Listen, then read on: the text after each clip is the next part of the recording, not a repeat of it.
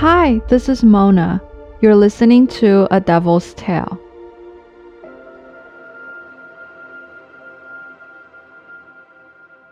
I am very excited to share today's story with you.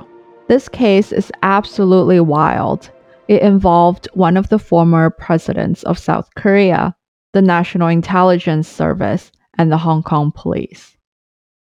On January 5th, 1987, the South Korean embassy in Singapore received a very unusual phone call from the US embassy. The American officials on the phone was asking help because they have a South Korean citizen at their office saying he just escaped from being kidnapped by North Korean spies.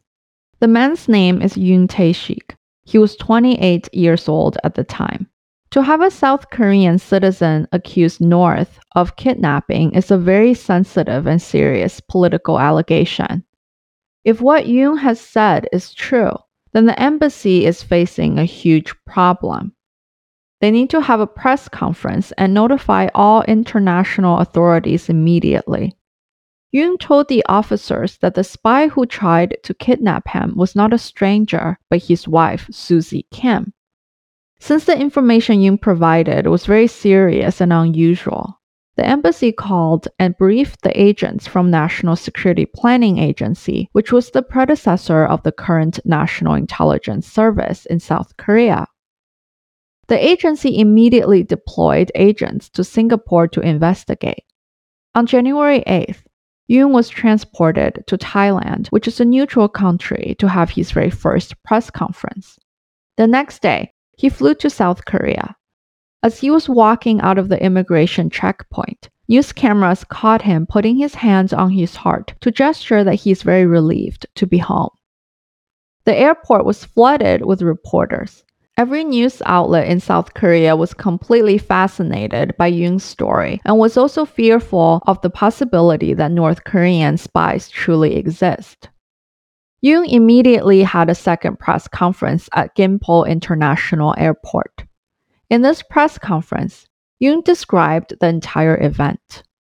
He said that 6 months ago, he traveled to Hong Kong to start his career in selling compact discs, also known as CDs.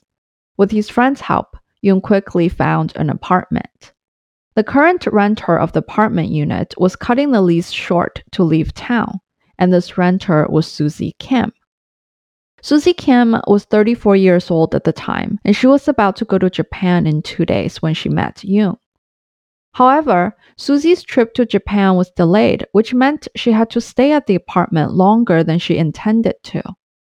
Yoon at the time had already begun his move-in process. In the end, the two agreed to become short-term roommates until Suzy is able to leave for Japan again. While living together, they both developed romantic feelings for each other. Suzy and Yoon ended up getting married a month after they met. Yoon said to the reporters, now thinking back, I have realized all of this was a trap by Suzy. She charmed me into marrying her so quickly. It was all in the plan to kidnap me to North Korea.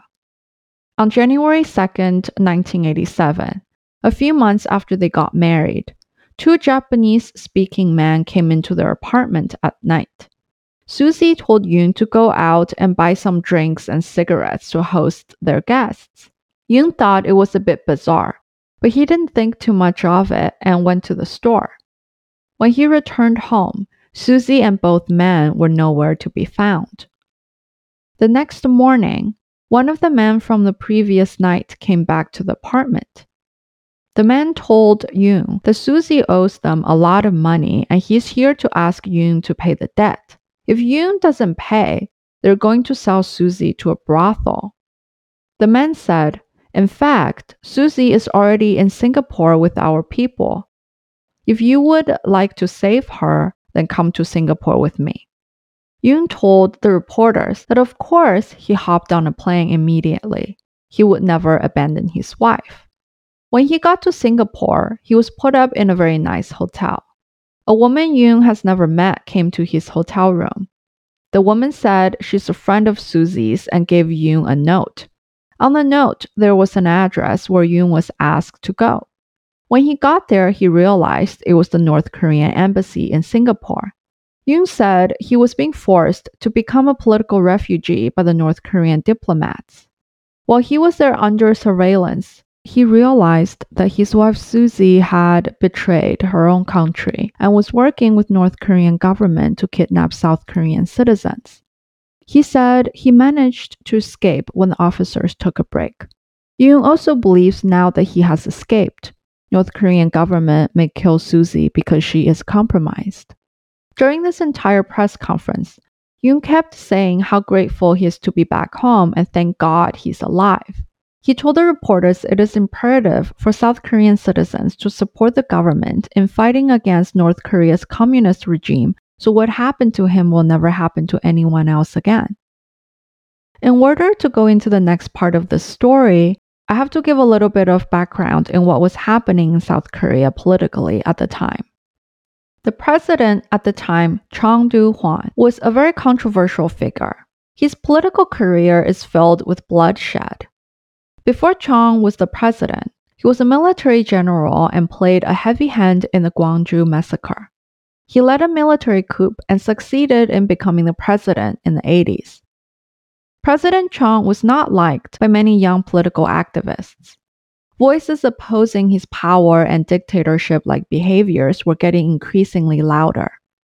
On January 14, 1987, the police arrested Park Jong-chul. He was the president of Student Council in the Linguistic Department of Seoul National University. Park was 21 years old and he was participating in student protests against President Chung. The police interrogated Park for many hours trying to find out the names of other students involved in the protests. Park refused to confess and the police tortured him to death in the form of water cure. Water cure is a torture method where the victim is forced to drink large quantities of water in a short time.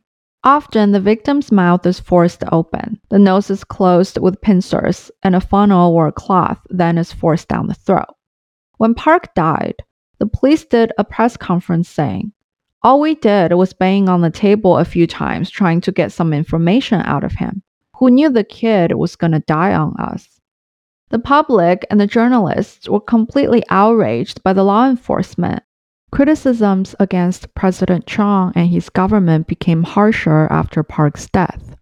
Protests grew larger and the public was demanding systemic change towards true democracy. President Chung's right-hand man, Jang Se-dong, was a director of National Security Planning Agency. Director Jang was one of the key figures in pushing Yoon's story of being kidnapped by North Koreans to be publicized as much as possible. He was going to use the story to shift public's attention from President Chung's wrongdoings to the fight against communism. Director Jang was briefed about Yoon's case on January 5th, the day the Korean embassy in Singapore first heard about this kidnapping. The agency then sent some agents out from Seoul to Singapore to investigate and was going to do a press conference. But upon further investigation, the agents at the embassy found inconsistencies in Yoon's story. Then they sent a telegraph back to Seoul's central office and said, "We have reasons to believe Yoon's story is fabricated. We should not go forward with the press conference." The central office in Seoul initially agreed with the agents. But at 5 a.m. on January 8th, the central office sent another telegraph to the embassy saying, "Please proceed with the press conference. This is a direct order from the president himself and Director Jang. This is a matter of national politics and make sure Yoon sticks to his story." Singaporean government got a wind of this and refused to have the press conference be held in Singapore. So Yoon was flown to Thailand to have the very first press conference. While the South Korean government is busy using Yoon's story to orchestrate a political campaign against North Korea while boosting the image of President Chung, Hong Kong police received a phone call on January 26th from the residents of an apartment building near Tsim Sha Tsui district. The police was told that there has been a very unpleasant smell coming out of one of the units in the building. By following the smell, The police found a female body hidden under the mattress. After autopsy, it was determined the cause of death was asphyxiation, and the time of death was about 3 weeks ago, around January 4th or 5th. The victim was Suzy Kim. Suzy's head was covered by a pillowcase, and there was a belt around her neck. The apartment had no signs of forced entry. The police also didn't find any DNA evidence belonging to a third party. Suzy's friends told Hong Kong police that a few days before Suzy disappeared, she showed up with bruises on her face. Apparently, Suzy and Yoon got into a heated argument regarding his DVD company's finances, and Yoon started beating her. Their maid also said, on January 3rd, Yoon asked for the spare key, and she was told that her service is no longer needed. At this point, Hong Kong police has listed Yoon as their number one suspect. Since Hong Kong in the 80s was still a British colony, murder cases like this involving foreign personnel are all investigated by British detectives and often are handled with lots of caution and diligence. Without any progress in finding ways to contact Yoon, Hong Kong police reached out to South Korean police force for help but was rejected. By now, Yoon's story has made waves of news in South Korea. In most people's opinions, Suzy is a despicable North Korean spy. Hong Kong police did a press conference denouncing Yoon's story. The police said it was all rubbish and that Yoon is the real suspect, and it's close to impossibility that a third party killed Suzy. At the same time, North Korea also consistently denied they had planned to kidnap Yoon. However, this was before the internet. The news from Hong Kong was pretty much blocked out by Director Zhang and the National Security Agency. Suzy Kim now is a figure that everyone despises in South Korea. Her entire family was arrested by being affiliated with a spy. They were tortured for information, and Suzy's mom passed away shortly after being released from prison. One of Suzy's older sisters lost it mentally after going through such stress, had a stroke, and also passed away shortly after. 3 out of her 4 sisters were divorced by their husbands because no one wanted to be connected to a trader's family. Suzy's younger brother was let go from work. He turned to alcohol to cope and died in a car accident. Suzy's children from her previous marriage were also bullied at school. Eventually, they were moved to Hong Kong to live with their biological father. Suzy was born in 1952. She had 6 siblings. Her dad passed away when she was 10 years old and left the family in bad financial standings. She started working at a factory in high school, but it didn't pay her enough to support the family.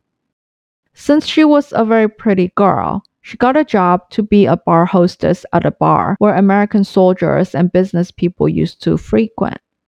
The job paid much better, and she met a businessman from Hong Kong.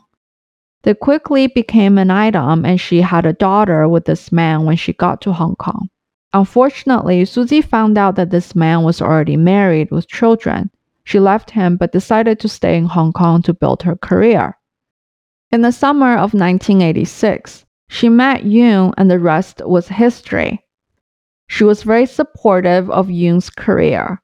When he said he wanted to open his own DVD store, like a Blockbuster store, Suzy put together $4,000 by asking her family and digging into her own savings in order to jumpstart Yoon's business fund. She was so happy that she has finally met a decent, hardworking man, and her family said that she believed her life was finally on the right path to find happiness. Yoon, on the other hand, was ungrateful of Suzy's sacrifices and was very short-tempered with her. Whenever he made money, he would spend it in drinking at bars. Suzy and Yoon would argue about how the money was spent, and Yoon became very abusive. After Yoon killed Suzy in a fit of rage, he escaped to Singapore to avoid being caught by Hong Kong or South Korean police. Yoon thought it would be easy to seek refuge at the North Korean embassy, but the embassy felt that although Yoon is a South Korean citizen, he wasn't useful to their political agendas, so they refused to help Yoon.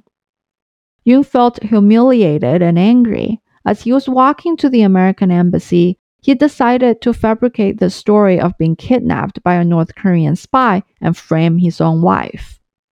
A year after Suzy was killed, President Chung was forced out of the office.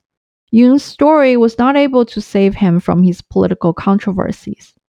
13 years later, in the year 2000, Suzy's older brother, who has been fighting for his sister's innocence all these years, decided to sue Yoon. There was also an investigation going on into director Jung's past doings. Many activists who have opposed President Trump's political influence over the years also demanded to reopen and reinvestigate Suzy's case. In 2000, a reporter published another article about the story. The Korean diplomat in Hong Kong at the time learned about the case details through Hong Kong police. The information was shared with South Korean law enforcement and a reinvestigation was launched. The Hong Kong police shared every evidence they collected, and Yoon was formally charged with murder 51 days before the statute of limitation was going to expire. He was sentenced 15 years for murder, bribery, and fraud. He was also ordered to pay Suzy's family about $400,000. However, Yoon had spent all of his money and there was nothing left. Director Jung was also ordered to pay Suzy's family $800,000. Finally, Suzy's name has been cleared and the murderer was put away. However, it is far from a happy ending. A woman's life was taken. Her reputation was dragged through the mud. Her family was shunned and cruelly treated by the society for decades. All the while, the murderer was celebrated as a national hero. Suzy and her family were sacrificed for political agendas. Their lives became disposable in face of preserving a politician's career. I want to end today's story with one of my favorite quotes by MLK. Injustice anywhere is a threat to justice everywhere.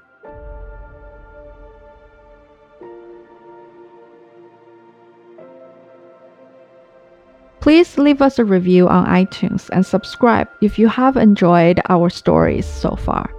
Also, we would love to hear from you. If you have any feedback, story requests, or just want to say hi, you can write to us at adevilstale@gmail.com.